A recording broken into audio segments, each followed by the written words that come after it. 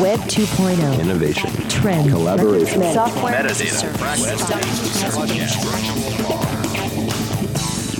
Got the world turning as fast as it can? Hear how technology can help, legally speaking, with two of the top legal technology experts, authors, and lawyers, Dennis Kennedy and Tom Mile. Welcome to the Kennedy Mile Report here on the Legal Talk Network.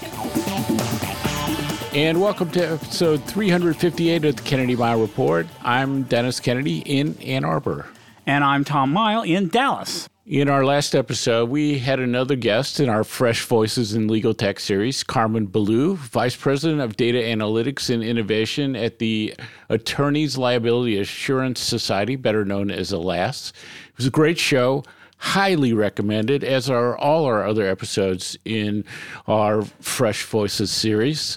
Now we turn to one of the hardest problems to solve for most of us, which might mean Tom and me, but for most of us in the technology world, it's often called the shiny object syndrome, or the intense desire to buy the newest and seemingly coolest new technology hitting the market as soon as it arrives. I have a very bad case of it with the new Apple Vision Pro. We thought that made this topic a timely one for this episode. Tom, what's all on our agenda for this episode? Well, Dennis, in this edition of the Kennedy Mile Report, we will indeed be sharing our strategies for addressing what is known as what we're calling the shiny new tech object syndrome. In our second segment, we'll have ChatGPT ask us another question that it has generated from our audience's point of view. And as usual, we'll finish up with our parting shots, that one tip, website, or observation that you can start to use the second that this podcast is over.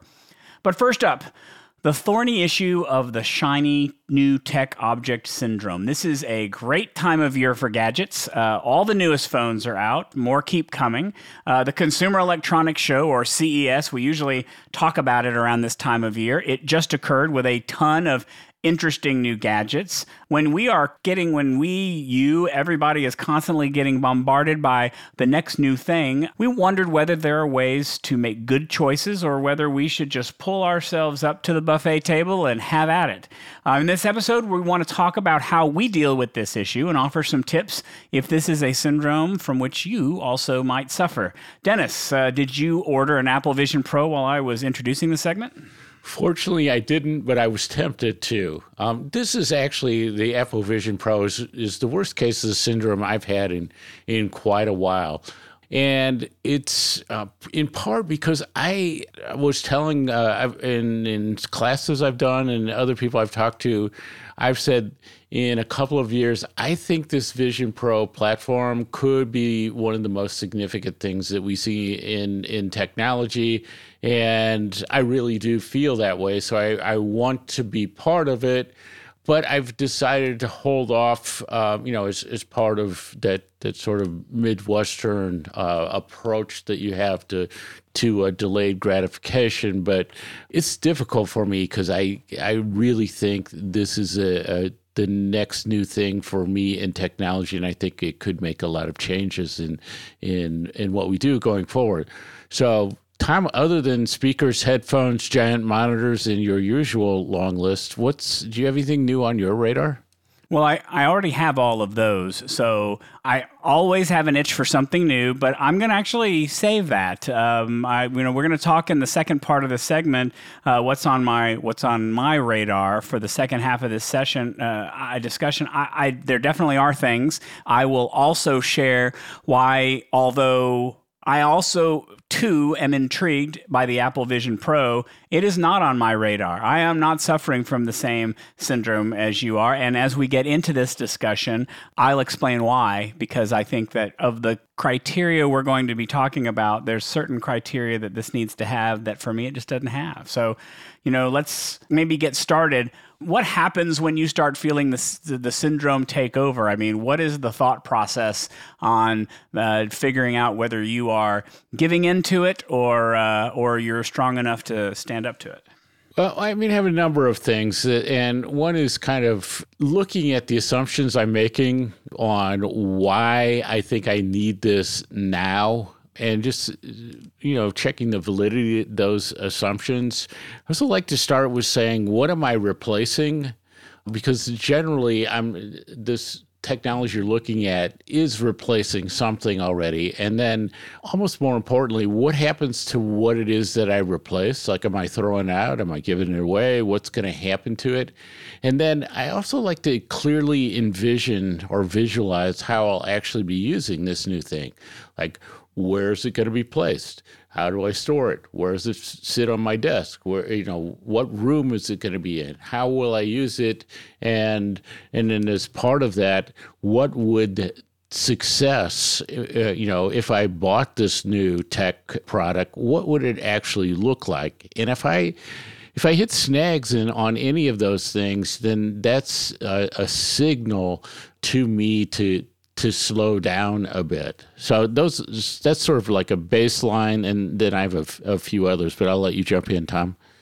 Well, so I start out with, I think, slightly different questions, and I'll tell you why those questions don't always occur to me. The first question is similar to, I think, what you mentioned at the beginning, which is, why do you want it? Why do I want this in the first place? What is the need for it? And then the question that I think is really important, because I think that you shouldn't buy anything unless you can affirmatively answer this question, which is, can the tech budget afford this purchase? If you already have other purchases in mind for this year, I need to replace my phone that I haven't replaced in 6 years, or my laptop just busted and I need to buy a new laptop, that shiny new tech object may need to take a backseat to all of that. I am less worried about replacing something. Sometimes I buy something because I want another tech tool in addition to what I already have. Sometimes I want to buy something because I'm tired of what I already have and I already know what I'm going to do with it. So I'm very good about technology in, technology out. If I get something and I know it's replacing something, we probably talked about this on the podcast a while ago. I had a technology garage sale on Facebook where I got rid of old iPads and old Surface tablets and old Google Assistant modules, and it was great. I loved getting rid of all that stuff. But one of the justifications that I have, and I don't know if this is a good or a bad thing, as someone who likes to keep ahead of technology, maybe to talk about it here, maybe to talk about it online, is that I need to be trying out as much new technology as possible. I mean, that's what the tech journalists do. They're always trying out the new things. But I also don't have a closet full of things that I tried once and I never used again. And I also tend to only try out things that I could see myself using in the future, which is why I don't go and buy the new iPhone, or I don't go and buy things that aren't in my universe of stuff that I want to use. So those are some of the thoughts that I have is, can I afford it? Why do I want it? And then really, is it something that's going to help me talk to other people about technology because I've had a chance to take a look at it and see what it does?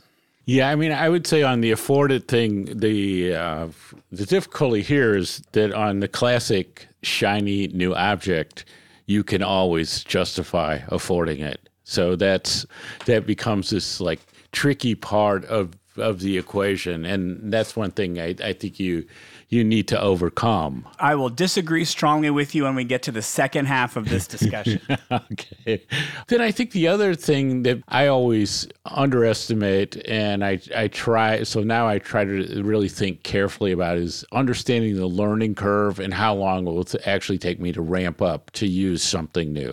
Because it's usually a lot longer than you think, and there is a transition period where, even with a new phone, you're reinstalling apps, you're doing these other things that makes you decide you're going to reorganize. And so there is a lot of time that can be involved in these things.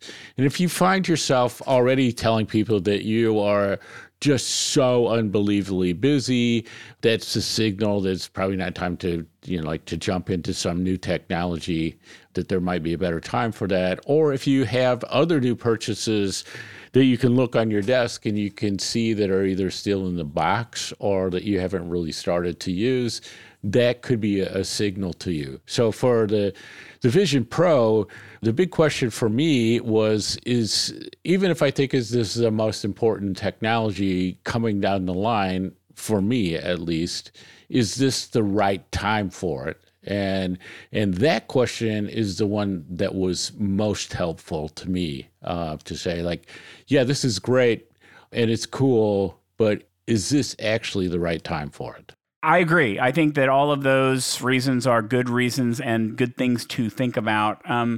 I also found, and as you and I were discussing this before we started recording, there's a lot of the ways that when we talk about setting our tech resolutions for the year, we can apply a lot of those principles also to this syndrome as well, right?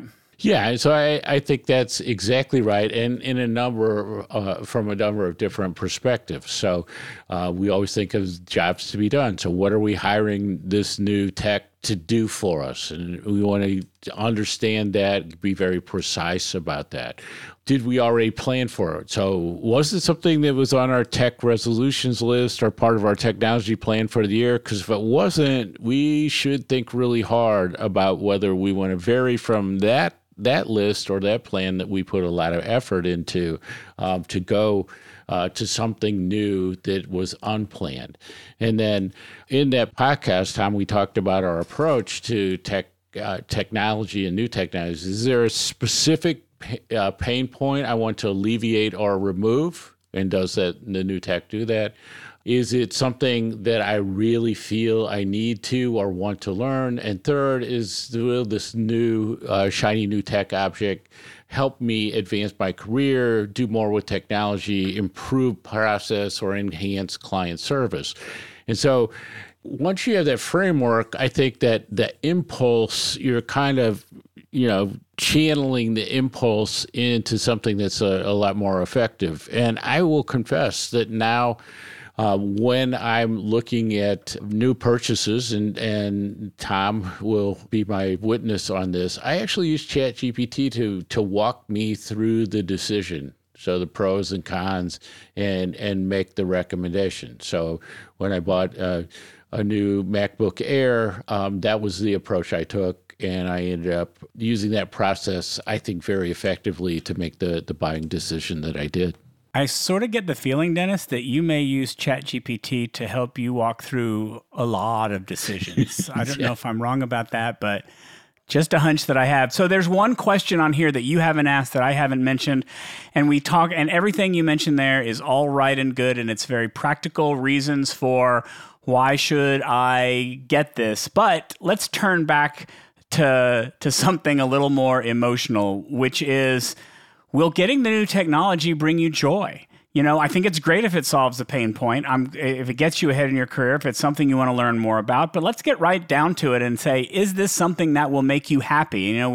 If you're familiar with the whole methodology of Marie Kondo, getting rid of stuff, and you only keep the stuff that brings you joy, with technology, maybe apply that measure to before you buy it, because most often than not, most of these technology purchases are going to involve a decent amount of money. It shouldn't be the first question you ask, because that's the problem with the bright shiny. We often start with the joy. It's not always the best first question to ask, but frankly, I still think it needs to play a role in the decision-making process. So we kind of laid down the strategies and the standards. Now maybe let's get right down to it and see if there's anything on our bright, shiny new technology syndrome list. Before we do that, let's take a quick break for a word from our sponsors.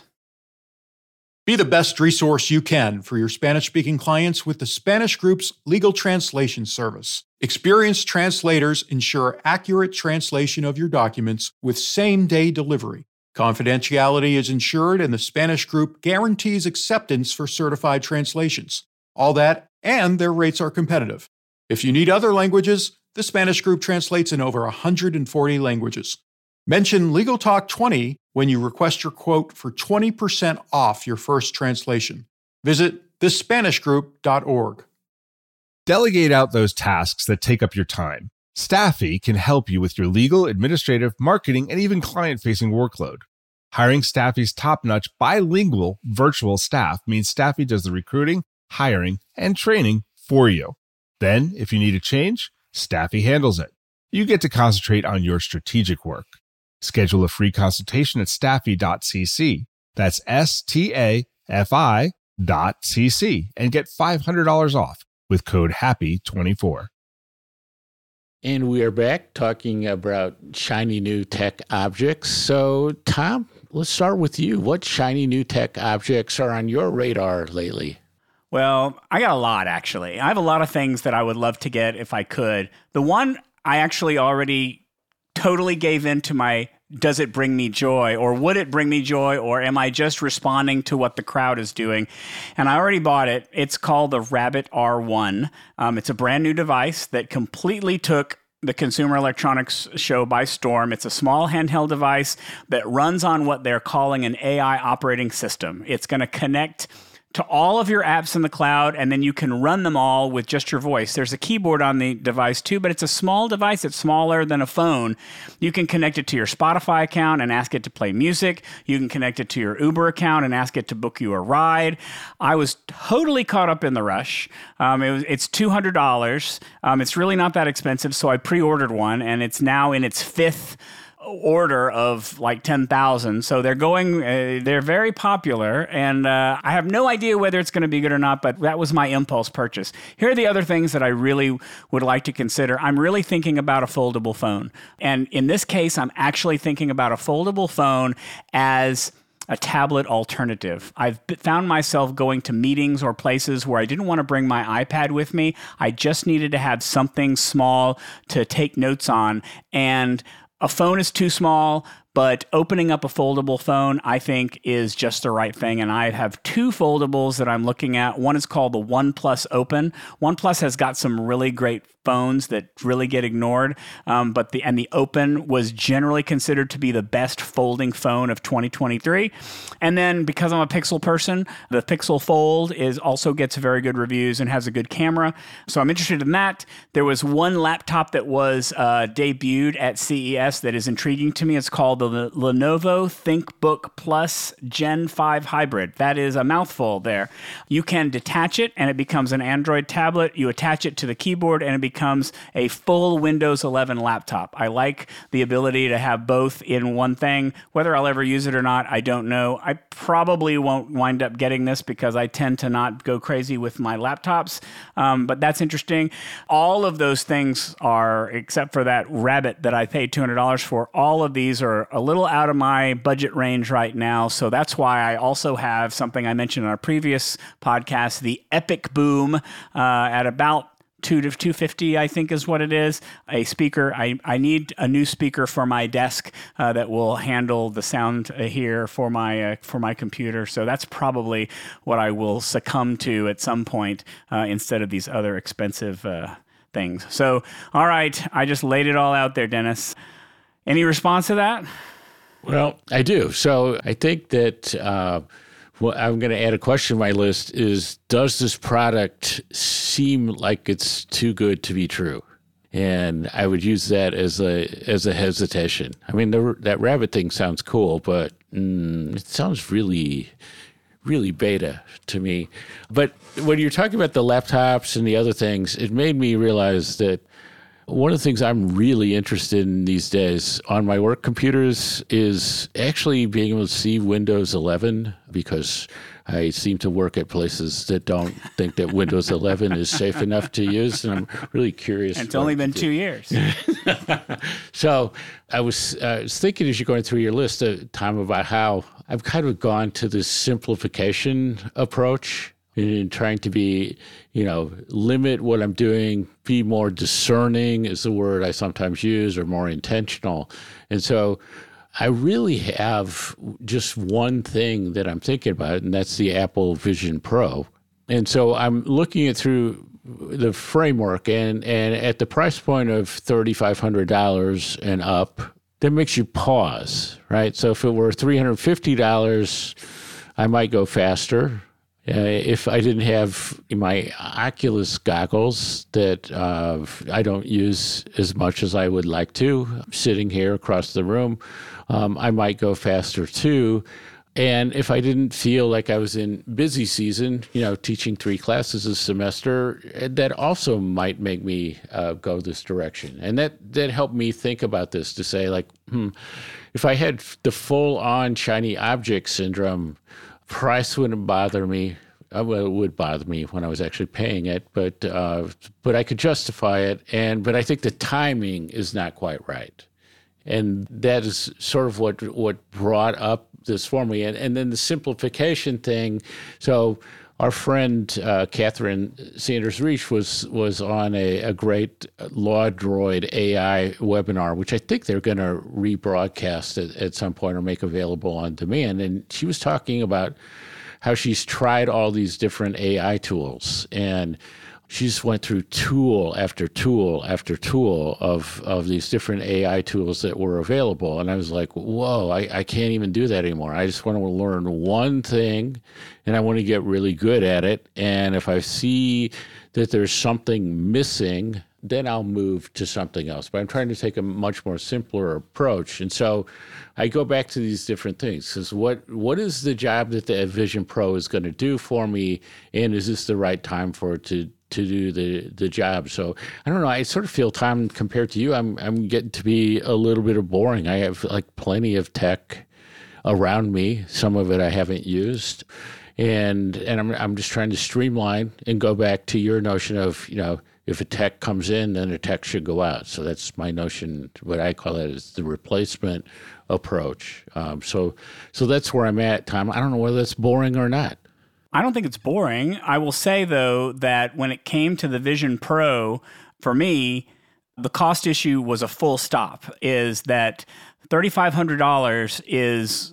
I struggle to think of many technology items that are more expensive than that. I mean, there are probably some tricked out Mac laptops or other laptops that you can get for more, but I feel like you get more for that because you might be able to do more on that. But I think that at $3,500, I really worry that, and maybe I shouldn't worry because Apple is Apple and Apple's very good at doing what it does, but I feel almost like they're not being accessible to a large part of the market here. And that worries me a little, but I know that they will ultimately do it.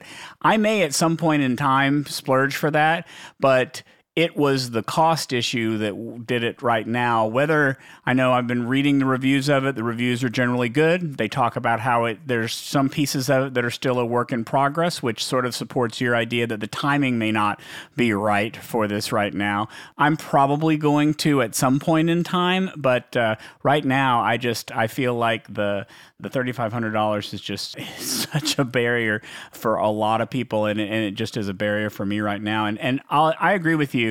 The things that I just listed, I don't need any of them. I don't need to replace anything with it. If I get a foldable phone, it's in addition to the phone I have because I love my Pixel 8 Pro. I would want something that I would be using more as a note-taking device, and I'd be kind of swapping phones between times that I used it. So that really doesn't feel right. So, I have to say that other than my impulse purchase, and I'll only justify it by saying that $200 is for technology. If it turns out to be a beta, then I've only lost $200, and I'm less worried about that. But I feel like I'm a little boring too, so I don't think that there's anything wrong with being boring until the next new shiny comes along, and then we'll have to think about that. I said, when you were talking about the foldable phone, I was thinking, back in the ancient days of tech in the original Palm Pilot, where the developer of the Palm Pilot walked around with a piece of wood in his pocket to understand what the experience would be. And if you say well, I'm going to get this foldable phone, but of course I'm going to keep the phone I left, then I'm going well, okay, so you need two pockets, or you need a bag that you're carrying with, and so that's why I say I try to visualize, I think that what's interesting to me about the Vision Pro is the same thing that interested me about the Apple Watch when I wasn't even wearing a watch at the time and hadn't for many years, was it's the platform that it gets me into and potentially what gets built out there. And I think that it becomes really interesting for me as this, this giant giant monitor experience and doing some other things. But the platform itself, and then the integration into the Apple platform. So in your case, Tom, I would say if Google did something similar and you're in the Google ecosystem, that would make it really interesting for me. And then if you say this, it's giving me not just, Tom, your 49-inch monitor, but it's giving me something that feels like a room-size monitor that I can work on, that becomes really interesting. And we're approaching the Super Bowl, and there are many people who probably spend $3,500 on a new TV, for the Super Bowl experience. And so it could be interesting along those lines. But I see it as a platform play, and then it's primarily, I'm just looking and I say, here's my schedule for the next 3 months. And I just don't see how it fits in there to learn this new thing. And I would be paying for something that I didn't use. Whereas in the summer, that's where the shiny object will hit me hard with this.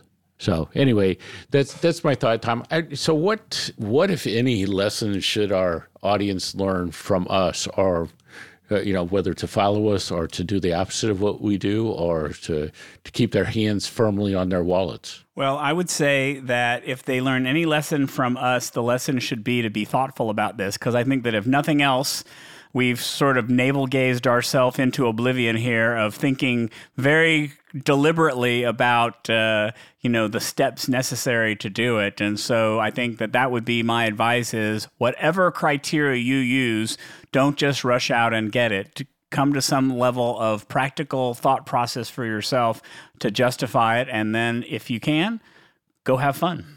I would say go deep rather than going wide, So like I said, my approach is simplification, like look at what I need to do and to concentrate on getting really good at what it is I use, and to realize that I can't, I can't learn these days like 20 different things that are just slightly different, or I'm never going to learn the 200 different case management systems, right?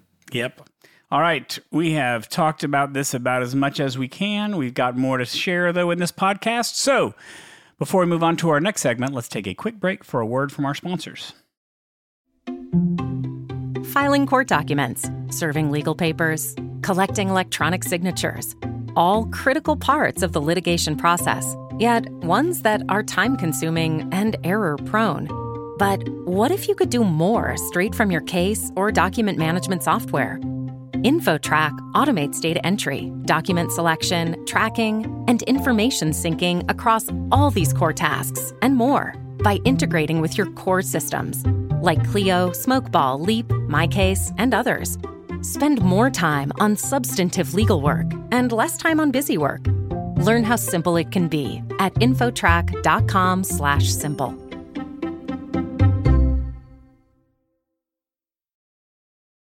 And now let's get back to the Kennedy Miles Report. I'm Tom Miles. And I'm Dennis Kennedy. And as always, we want to remind you to share the podcast with a friend or two. That really helps us out. In our new B segment, which is starting to get a little bit older, we are prompting ChatGPT-4 in a sophisticated way to stand in for you, our audience, and ask a question that our audience might want us to answer that would make us think and push us just a little bit. So here's a question I got from our ChatGPT audience persona, Tom.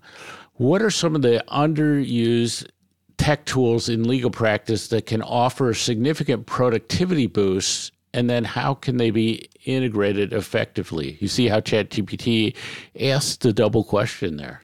Yeah, and I'm not sure I feel like answering both questions. And to be honest, I had to confess I'm a little bored by your question, ChatGPT, because the answers that I'm going to give, I feel like we talk about a lot of times on the podcast, and we say some of these things. But to me, there's two obvious answers here.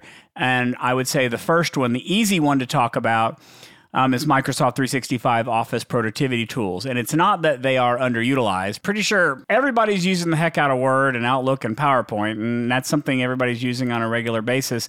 Rather, what's underutilized are many of what I would consider to be the really useful features. Just using styles in Word will automatically make you more productive. Dennis and I were talking about earlier about using Designer and PowerPoint. You can create a more professional slide in minutes using Designer, although our experience lately has been less than positive. But you can definitely be incredibly productive using tools that you may not know that exist in Word or Excel or PowerPoint or any of those applications.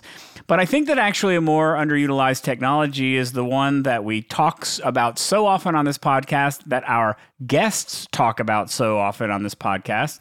and that's automation tools. That could be document automation. That could be creating new documents without having to start all over again every time. Or it could be process automation, creating workflows using tools like SharePoint or other tools to simplify the handoff in a law firm or a legal department of different steps in a process, like a transaction or a document review or contract review or working on a brief for submission to the court, the probate process. There are so many processes that could be automated that lawyers outside the biggest firms are missing out on. And frankly, a lot of the lawyers in the biggest firms are still missing out on these too. So, I'm kind of answering the first question. Here's some of the things that offer significant productivity boosts.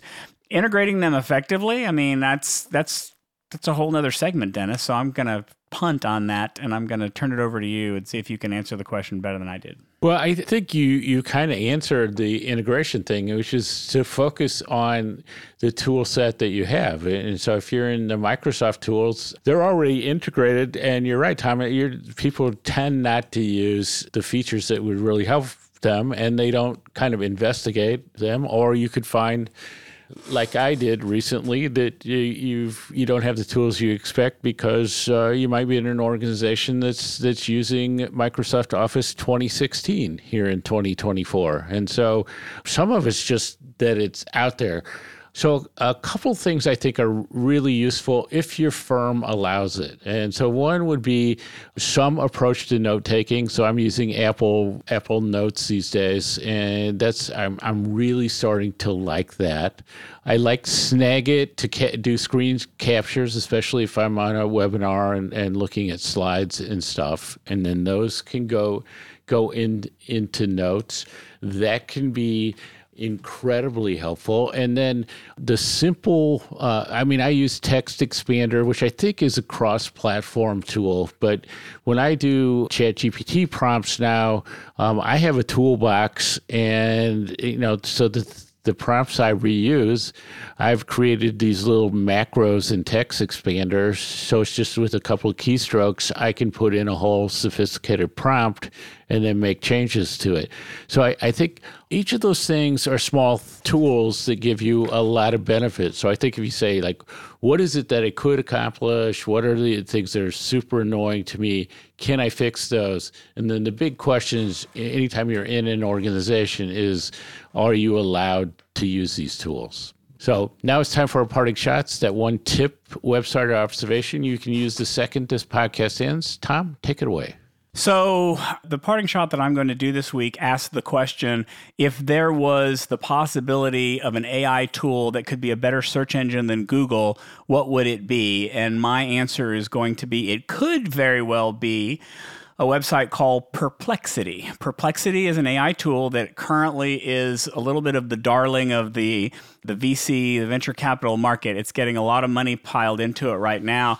And I found out about it because when I purchased that $200 Rabbit device, it came with a free year of Pro Perplexity, which actually retails for $200. So I actually got a free $200 subscription to Perplexity by doing this. So I'm making some use of it. There's an Android app and an iOS app for it. I view it as kind of the intimate search engine. So I typed in my query, what is the best folding phone for me to buy? I wasn't very conscious about a prompt or anything more specific.